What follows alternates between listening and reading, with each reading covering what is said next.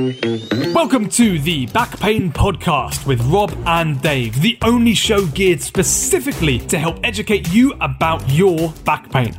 We talk to the experts to bust the myths, break down the science, and give you all the top tips for living pain-free. So, if you're driving to work, tidying the house, or even laid up at home in pain, we have something for everyone. Welcome to episode 40 of the Back Pain Podcast. Today we are discussing Cauda equina syndrome, a condition that many listeners would have heard of, be that from a Facebook group, support groups, or they may have been warned about it by any clinician or practitioner that they are seeing.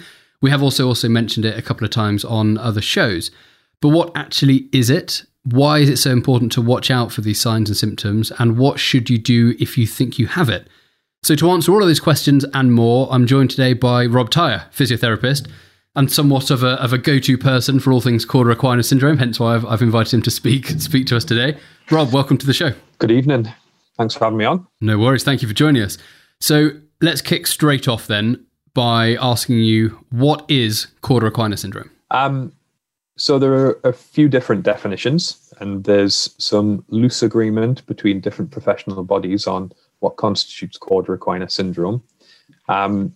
Essentially, it's a collection of symptoms, as any syndrome is, and it's usually a collection of syndromes in and around the function of your bowel, bladder, skin between your legs, sexual function, and pain in the back or running down the legs to the feet.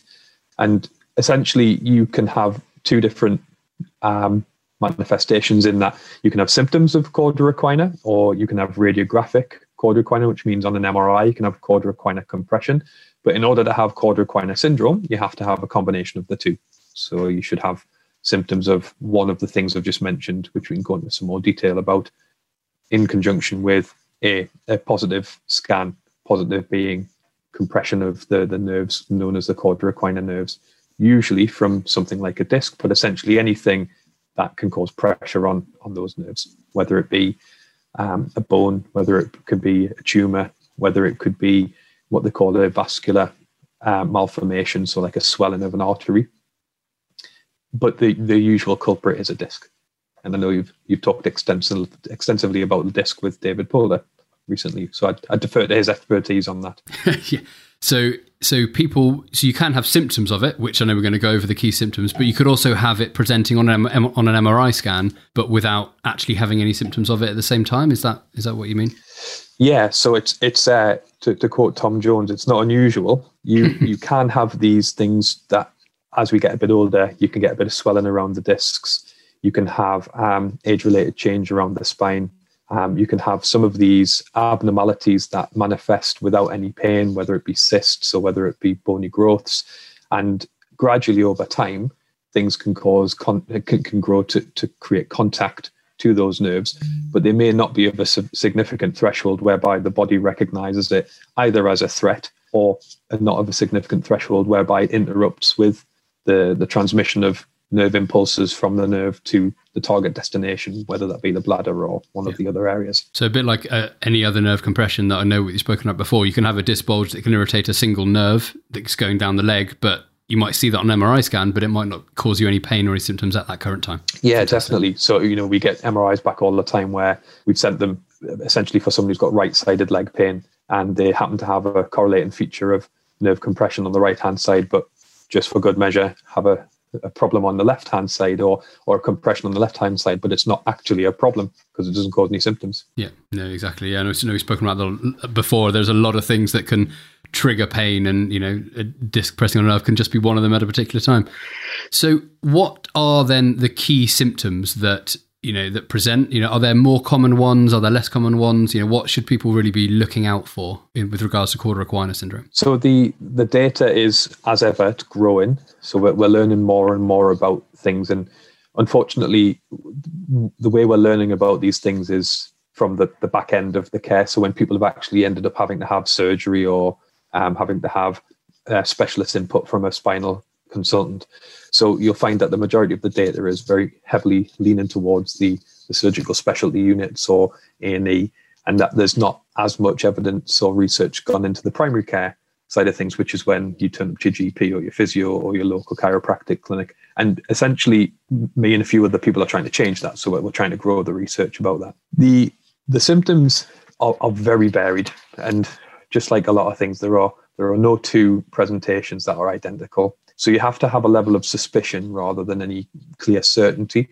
And there's a vast majority of people, even those who work in Cauda equina cases day in, day out, who will not get it right when they send for a scan, expecting to see Cauda equina compression, and it's not there because there are a lot of other things that can mimic those symptoms. The symptoms that you need to be looking out for really, and we'll hopefully expand on them as the conversation ensues, are any changes, and I'm using the terminology from the guidelines, and it is as loose as this, any changes to the function of your bladder. Now, that can be explained by a lot of other things, but essentially, is this bladder presentation different or unusual for you? So have you noticed any changes to the frequency of going to the toilet? That can't be explained by fluid intake. So you're not drinking 5 more cups of coffee because you're on furlough, and you happen to be going to the toilet more frequently. Difficulty finishing. So if you feel like you've gone to the toilet and you finished, then you get back up, you think, actually, I need to go back again. Or you notice that there's a loss of power when you're trying to avoid your bladder. So then if you're having a wee, the noise isn't as loud, for want of a better phrase, when it hits the water, or you feel like you can't fully push. And again, people may be familiar with these symptoms from prostate problems or pelvic floor issues. But essentially, this comes in conjunction with back pain. It's not impossible to have Cauda equina syndrome without back pain, but that is probably one of the rarer of the rare presentations. Bowel function, it would be the same thing. So people will sometimes ask you about, have you noticed any change in your bowel function? And the go-to response to that is, oh, well, I'm a bit constipated. And that might be the case because you've taken codeine, for example, which is known to constipate you. But the key thing to get across is, can you push? Can you squeeze those muscles? Can you bear down? And if you cannot do that, then that's different from constipation. So constipation is you can push really hard, but nothing's coming out. It's quite the opposite in this case. Or equally, you can't stop it from coming out. And the same with your bladder. So you're having episodes of incontinence, which is unusual for you. And I think the final one, which is probably the most important to mention about the bladder, is that you're desperate for a wee, but nothing's coming out. So you see how there's quite a lot of different manifestations within, has there been any changes to your bowel or bladder? And it's quite difficult for you as an individual when you're in rage and pain to sort of discern what's accurate, which is why it's really important to talk about this with somebody. So some of the more telling features are if there's any numbness between your legs. So if you to wipe your bum or wipe your front or wash in between your legs, for example, if you're in the shower or you're sat in the bath, can you tell that the temperature is the same on that part of your body as it is elsewhere? There are some more personal manifestations of that. So erectile difficulties, inability to ejaculate, or loss of sensation or altered sensation during penetrative sex, or inability to reach climax. These are some of the more personal questions that your frontline clinician should be asking you. And hopefully they sort of line them up without diving straight into them, with a little bit of background as to why they're asking. And one of the more recent sort of additions to the Cauda equina guidelines are the pain running down the back of both legs at the same time, in keeping with what might be known as sciatica in most circles. So I think I covered everything there: bladder, bowel, saddle, sexual function, bilateral sciatica. Yeah, that's it. And I'm really glad you kind of touched on those topics, because, obviously they're very personal questions. And I'm sure there are some people out there who may have been asked these questions from whoever the healthcare professional was, and they may not have understood why they are asking about, say, sexual dysfunction or whatever, even bladder and bowel habits. If you're 1 minute talking about, do you have any tingling in your toes, towards, going into, can you wee properly, it can be a bit of a jump. So it should have been set up quite correctly. And often, even asking those questions is enough to trigger a thought in a lot of patients, which they may not have thought about before. And I've had a couple of Cauda equina cases. My first ever one, I asked about sexual dysfunction, but the guy at the time didn't feel it was appropriate to say anything. But it's not until I warned him about Cauda equina and all this stuff, and he said it was fine. He then went home and then rang me back and said, oh, actually, I have had some of those symptoms. And, so asking those questions is important. And it's, relaying that information to your healthcare professional is really, really important. So those are they said the key ones, those the bowel, bladder, sexual dysfunction, saddle numbness, that numbness around the saddle area. And is that because whatever's compressing those nerves, that cauda equina area, do those nerves then go to the bowel and bladder in that area? So if there's compression of that area, that's what's being compressed. Is that the reason? Yeah. So my rudimentary understanding as a non-spinal neurosurgeon is that the path from the spine to the end point being the bladder is connected by a nerve. And if the nerve is compressed anywhere along that chain, it can cause a problem with the bladder function. If that part of the chain just so happens to be the cauda equina nerve root, then that's a big problem with a time sensitive nature. Not just the bladder, of course, all of the other things you just mentioned. Just sort of to clarify the saddle, because there was a good study for those that are interested on sometimes we miss cauda equina because people we're talking to don't know what we're on about when we say things like saddle. So, when your healthcare practitioner says saddle, hopefully they'll expand on that. But essentially, it's whatever part of your body would normally touch a saddle if you were riding a horse or riding a bike. So in between your legs, your genitals, and even your bum cheeks. So that would constitute a saddle. Okay. Yeah, that's good to clarify. So then you just touched on we can segue quite nicely then on that. You touched on the time-sensitive nature of this. Why is it so important that this is kind of investigated early, and why do we warn so many patients about this? We don't warn them about anywhere near as other problems that are that aren't as serious as this. So why is this so important and important and time sensitive? So the time sensitivity comes from the ability to reverse those changes. So I'm often overheard saying to people that this is not a life-threatening condition, but it's a quality of life-threatening condition. So if we delay the input from the appropriate clinician, i.e. the surgeon, anything on the research suggests anything over 48 hours, then the likelihood of recovering the function of whatever it is that's become dysfunctional slips away further and further. So if you are incontinent of urine or have bladder retention and we don't act on it in an appropriate time scale, then the likelihood is that's the way it's going to be forever, which for some people is a big deal. And for most people, I'd suggest is a big deal. For others, they maybe won't consider it as big a deal because they already have other problems alongside that. But we don't base this on age, because cauda equina, although it has a slight tendency towards the younger population when it comes to acute disc swelling, compressing the cauda equina, and a slight tendency towards the older population when it comes to age-related changes. It affects people in the same way, and we don't want to discriminate against people because of age. Just because someone's 20 and they've lost their sexual function or bladder function is no less important than someone in their 60s. No, I totally agree. We shouldn't judge people on age and direct clinical care based on someone's age, really. No, so it's the risk of that permanent change to any of those areas, I guess, and it's not an area which it can make life very, very challenging if you do have a permanent problem with those areas. So how common is it?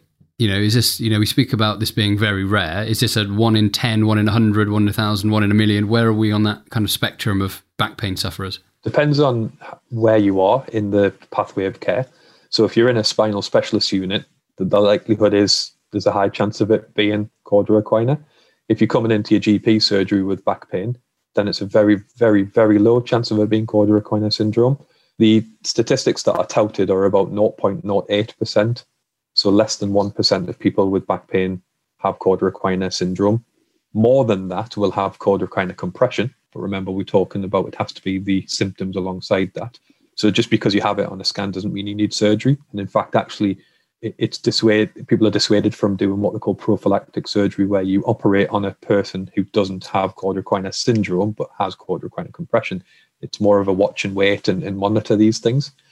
So the statistics, I think, go back to a paper maybe almost 20 years ago, and I think it just gets reused in subsequent papers from a primary care perspective. So again, referring back to some of the other work that I and a few other people are involved in, we're looking at giving a little bit more of a contemporary representation of cauda equina syndrome in the community, but it's still not a large number. It's very, very rare. That should be fairly confident, inspiring in a lot of people that have back pain. Because I know this is something which it sounds scary. If you sat them with a patient who's coming with acute sciatica, and you warn them about to watch out for these possibilities, it can sound very scary, and numbers don't really mean anything kind of when you're sat there and you've been told this information. But to hear that you're looking at the 0.08, that's one in however many 100,000 or 10,000, it's very low, which is good, but still important. And it's very low even in the presence of those people with symptoms that would be considered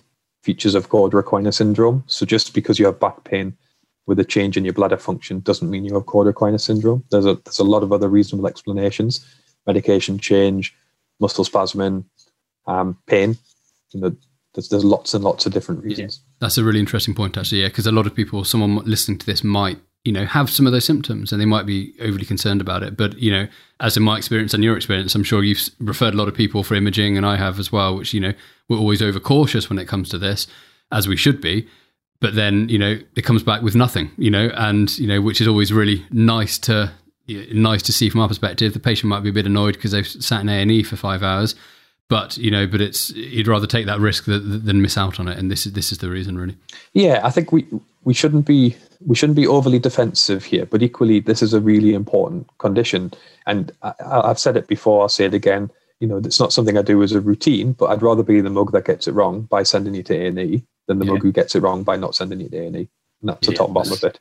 It's not like I think everybody, not everybody needs to go to A&E, but if I'm concerned and you're concerned and I can't exclude it, then we have to go. Yeah, if that's obviously within the timescales of when the symptoms are presented. Yeah. So that then brings on to the next bit. So if, I've told someone about these symptoms and then they think, actually, I have, noticed a difficulty in going to the toilet, or can't pass urine, or I've had some incontinence, or any of the other things you mentioned, what should they do about it? It's a good question, and I'd like to say it depends. It depends. You can say that, of course. Yeah, I mean, because the worst thing I could do here is get this broadcasted out to a wide listenership and overrun a lot of A&E departments. We can caveat. Yeah. So the caveat would be if it's unusual. I mean, the first port of call is that you need to speak to a medic, and I wouldn't say that those people who have got absolute barn door features where it's gone from having a normal bladder function, normal bowel function, no sensation lost between the legs, to absolutely rapid deterioration. You're in agony, you can't move, you go to A&E. There's very little question about that. But those where there's a bit of nuance, you really need to speak to somebody, and you need to speak to someone that day. You can't get through to your GP, 111, your local physio service might have a self-referral system. Your local private practice of chiros, osteos, physios, hopefully you've got a vetted system in your area whereby you can trust that person. You need to speak to somebody who can help you put context around your symptoms. That will be my first point. And if you can't, then you chalk it up to I need to roll the dice and I need to go to A&E. But hopefully that should be few and far between, because you should be able to make contact with your local healthcare providers. Yeah, and I should stress as well at this point that all healthcare providers, chiros, osteos, physios, will all have this ingrained in their training from day one to looking out for these symptoms. So they will be experienced. Most people will have come across, read about, studied, very similar cases, so they're aware of this. So it's not something abnormal that you think this person may have never heard of. This is a very commonly educated and explained topic that people will all be aware of, and they should have pathways in place, or know what the next port of call is for that, whether that's imaging, whether it's A&E, whether it's GP, whatever it might be. They should have those pathways in place. So if a patient, they've gone to A&E and this is suspected, what's kind of the next step? Will they always have imaging? Are there tests that are done at A&E that can help confirm this? What kind of is the next port of call? Yeah. So if I send somebody to A&E, then I'm going to put it in the context as to what they're likely going to do. Yeah. So essentially, you're going to be spoken to by another clinician. You're going to have your history taken again to make sure that they're happy with that. An examination would be performed. That would normally include a neurological examination. Neuro with an N, not with a U. So they'll be checking your reflexes, they'll be checking your power, your skin sensation. Then there'll be some more intimate examinations, which most physios, I assume most chiros and most osteos probably wouldn't be doing in their clinic. And that would be an examination between your legs, where they'd be checking the sensation in and around your back passage, the power of your back passage, sensation around your genitals. Although the recommendations are changing with regards to that. I think currently, as it stands nationally, I don't think that would be common practice outside of a GP or an A&E presentation. They may do something called a bladder scan, which is an ultrasound scan. And that's one of those things that pregnant women have on their bellies where they put gel on and they put a probe on top of your skin and send sound waves. And then that gets bounced back and the computer reads it. And basically what they're looking for is how much water do you have in your bladder? They might ask you then to go for a wee if you can, and then they'll do it again. And what they're looking for is, are you retaining urine or are you voiding your bladder?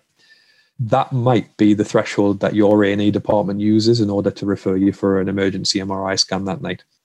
So I don't send people to A&E for an MRI scan. I send them for an opinion. And if that opinion is that they need an MRI scan, then it should be done that night, if not the next day. That is a decision that needs to be made within the hospital and with whatever pathways exist. We would normally, in our organisation, put in place safeguards so that if I've sent you to A&E, someone needs to ring you the next day to figure out whether the steps that have been taken were appropriate. And if not, then we need to put something in place for you there and then. So there should be that fallback mechanism. So in summary, another history, an examination, part of that will be an intimate examination. Some of it might use technology like a scan. Brilliant. And then worst case scenario, this patient has confirmed Cauda equina. They might have had any of those symptoms, some bowel and bladder changes.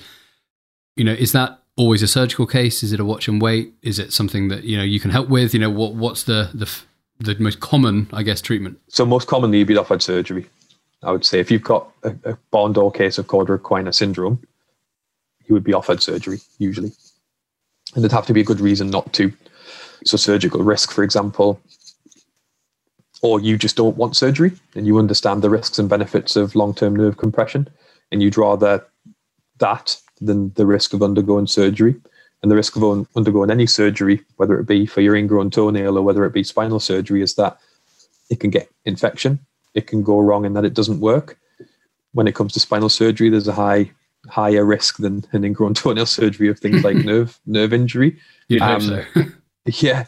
But again, those stats are low. These people that operate on spines day in, day out are very, very good at what they do for a living. They've got great equipment that they didn't have a few decades ago. There's a statistic that's touted about that. It's a 50-50 chance as to whether you'll end up in a wheelchair. That is absolute nonsense. These people are very good and they wouldn't operate on you if they felt like it was a high risk of causing you more harm than help. The other option is if you and the surgeon agree together that this is something that you're just going to watch for the next few days and see how it goes, next few weeks, next few months, and just monitor the symptoms. And it may be that the disc reabsorbs or shrinks or whatever it is that's pressing on the nerve moves off the nerve. That may be an option, but they're less likely. In barn door cases of Cauda equina, it's normally surgery because of the time sensitivity. Yes, and so pretty much it would be that. In terms of treatment, nobody can do anything to you non-surgically that's going to take the pressure off the nerve. So we can't put things back in. We can't sort of stretch them out. It's a case of if the body's going to reabsorb that disc, it will do it in its own good time. We can help provide care on how to support you through that journey, but nobody can do it for you. Can't speed up biology. That's good to hear. Actually, that's good. So that surgery is just taking away that pressure. Surgery is the only thing that can take away whatever's pressing on that bundle of nerves. That horse's tail of nerves they call it. Whether that's a disc or one of the other things you spoke about, and that's the physically removing it is the only thing to do. Okay. So press on your hand. The pink skin turns white. You let go of that, turns pink again. So essentially, you're removing the thing that's obstructing the flow of your circulation or the signals from the nerve. That's what's happening here. If you leave that pressure on there long enough, then not good things will happen. Bad things happen. And are you aware of the prognosis? If this is caught early and treated, has it got a good outcome for people going back to full function? It's hard to say. Within 48 hours, then the outcomes are likely good. So things like sensation check between your legs or sort of rectal tone on a physical examination are what we call more prognostic than diagnostic. So they don't by themselves diagnose Cauda equina syndrome because you need an MRI in conjunction with that to confirm it. But it can give you a prognosis as to your likely outcome. So the worse the loss of sensation between your legs and the worse the power loss between your legs, then the poorer the outcome, but it doesn't mean that the outcome will be poor. It just means the poorer the outcome than if you didn't have that. Possibly, yeah. The recovery of things immediately following surgery gives you a good prognosis as to how likely you are to make a recovery. Generally speaking, I've heard 2 millimeters per day is the recovery rate of a nerve because of circulation. I maybe need to fact check that, but that's certainly the numbers I've heard thrown around. 18 months can be the duration for nerves to recover generally. So, whatever you've got at about 18 months, then that's probably what you're going to be left with. But within that time, you are healing and recovering. I just think in order to have the best possible outcome, you need to be put in front of that person who can do something about it within a timely manner. Good. That I think that's a good note to finish on. That is just that, going over that. Yeah. How can I phrase it? Emphasizing that, that speed is important. And this is why we're dedicating a whole episode just to this, because it's so important. So to kind of top us off, can you just go over again those symptoms? I think it would be remiss just not to recap those key symptoms to look out for. Well, why don't I ask you? Why don't you be my pretendy patient? Yeah, of course. Yeah. What I would say to you is, I'd start by you telling me what the problem is. Once you'd had a chance to get everything off your chest, I'd say to you, Rob, I've got some questions for you that are very personal in nature. But the reason I'm going to ask you these questions is because they tell me a bit about the function of certain nerves in your body. These nerves live in your back, and they turn the sensation, the function of everything on from your belly button down to your toes. My job is to try and find out whether those nerves are doing their job. So I'll be asking about the function of your bladder, your bowel, the ability for you to feel between your legs, sexual function, or any pain running down the backs of your legs. Is that okay with you? Yes, it is. Wonderful. I've never had anyone say no.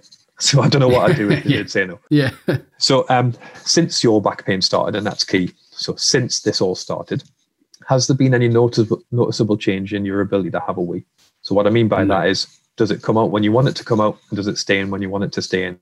No. Okay. Then I might digress a little bit, Rob, and say, have you noticed any noticeable change in how often you're going or how easy it is to make it come out? Nope. And if you had done, and you said, yes, I have actually, then I would delve a bit deeper into, well, when did that start? What's the timeline of events? Did it start prior to the back pain? Has it been a long-term issue? Have you had lots of urinary tract infections, medication change, all the other stuff that can affect this? Brilliant. Glad to hear that, Rob. Same question for your bowel. Have you noticed any difficulty in your ability to have a poo or any difficulty in keeping that in? Nope. Okay. The sorts of things I'm talking about are not constipation. They're a loss of your ability to push or squeeze the muscles around your back passage. Or equally, have you noticed it's coming out and you didn't even know you needed to go to the toilet? Nope. Then I would say, that's great. And if you had said yes, well then, have you had a long-term issue with constipation? Any sort of trauma around that area? Have you had any pregnancies which led to any tearing? Other things that can cause these issues in these areas.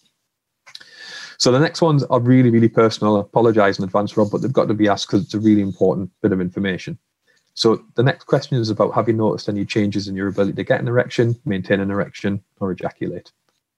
Nope. And if you're a lady, I might say, have you noticed any difficulty? I mean, I say this to gentlemen as well, because, the penetrative sex is not unique to ladies. So have you noticed any loss of sensation during penetrative sex or ability to reach climax, which is a nice broad way to sort of cover all sexual bases?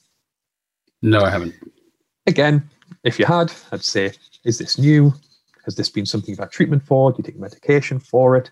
Have you had any input from sexual health, urogynae, all the specialties that look after that area? When you wipe your bum or when you wash your genitals or when you wash the skin between your legs, have you noticed any changes in your ability to feel the skin? No, I haven't. So when you touch it, you know that you're touching that skin. When you sit in the bath, you know that the temperature of the water is the same between your legs as it is elsewhere. Yeah. So you see what I've done there is I'm asking the question and I'm just reinforcing by giving examples of how you might know that something's changed. Mm. The final question will be about the sciatica. So have you noticed any pain running down from your bum to your feet in both legs at the same time? Electric shock type pain in nature? No, I haven't. That's really good news. So the things that you're telling me tell me that the nerves are working, they're doing the job, all the messages are being sent, and they're being received loud and clear. What I would say to you though, Rob, is that if anything were to change, so for example, anything that I've just listed on these symptoms, on those questions, and I'd give you a leaflet, then basically what you should do is seek emergency care through your local A&E department. It just needs to be one of those symptoms, not all of them. But the good news is it's as likely to happen to me as it is to you, and I don't have back pain. That's really reassuring. Thank you. No, that's perfect. That's a really good example, and hopefully that's helped clear things up for people who may have been asked some questions kind of along that fringe, but not quite delve that deep. So giving them an idea of what they can look out for and what they can pay attention to, just in case the very rare scenarios happen, I guess. Yeah, I would just say, you're there in a professional environment, so just, I know it's easy to say, but try not to sort of be embarrassed about the symptoms, because we do see people third and fourth visit, and then they start to divulge that information because they think, do you know what? This is the fourth time I've been asked this. This must be really important. And by that time, it might be too late to sort of act on the symptoms. So, they're asking you for a good reason. Yeah, no, that's a good topic to end on. So thank you very much for explaining that, Rob. It's a fascinating area, but also a very important area that people need to understand the potentially dire consequences if it's not picked up on. So thank you for going a deep dive into Cauda equina with us. Before we finish, is there anything else that you want to add? Do you think that we forgot about or missed off in terms of the Cauda equina? So there are some very good resources out there that are sort of patient facing, for want of a better phrase, so non-medical facing. There's some information out on YouTube. There's the sort of MACP leaflets that a few well-known people in the sphere of Cauda equina put out there, and this may be more from a clinician's perspective, but there are sort of copies of those leaflets freely available to use in multiple languages as well. So if you're concerned and someone's going to another country, then you can provide them with the leaflet of the language of that country, or the language that they maybe speak as a primary language, because there's some things that can be lost in translation. There are some other services out there for if you do get examined and it's not Cauda equina, but you do still have those symptoms. People called pelvic health physios exist. It used to be called women's health physios, but men have pelvises too. So it's a case of maybe seeing if your GP can refer you to those services, because if it's not Cauda equina, great, but you've still got the problem. So what do you do? No, that's very good. And what we'll do is we'll link to the MACP stuff underneath, which we have done before with the previous episode with Laura Finnecane. We spoke about the serious nature of back pain, so we linked to them previously before. So it's a really, really good resources there. So thank you ever so much for joining us. Where can people find you? Are you a social media person, or are you a quiet, stay away from social media person? I'm a lurker. I don't work privately anymore, so my platforms are not necessarily patient face anymore. I don't provide information out there that's digestible to patients. I mainly just go online and write bad dad jokes. Yeah, classic. And photos of running. I think last time I saw you. Well, you have very few running episodes since the last time I listened to your podcast and I fell over. Yeah, always good. That did make me laugh a lot. But thank you so much for joining us, and thank you for giving up part of your evening to chat to us about work related stuff after work. So thank you. No problem. Thanks, mate. Brilliant. We've been the Back Pain Podcast. Thanks very much for listening. Catch you on the next one. Over and out.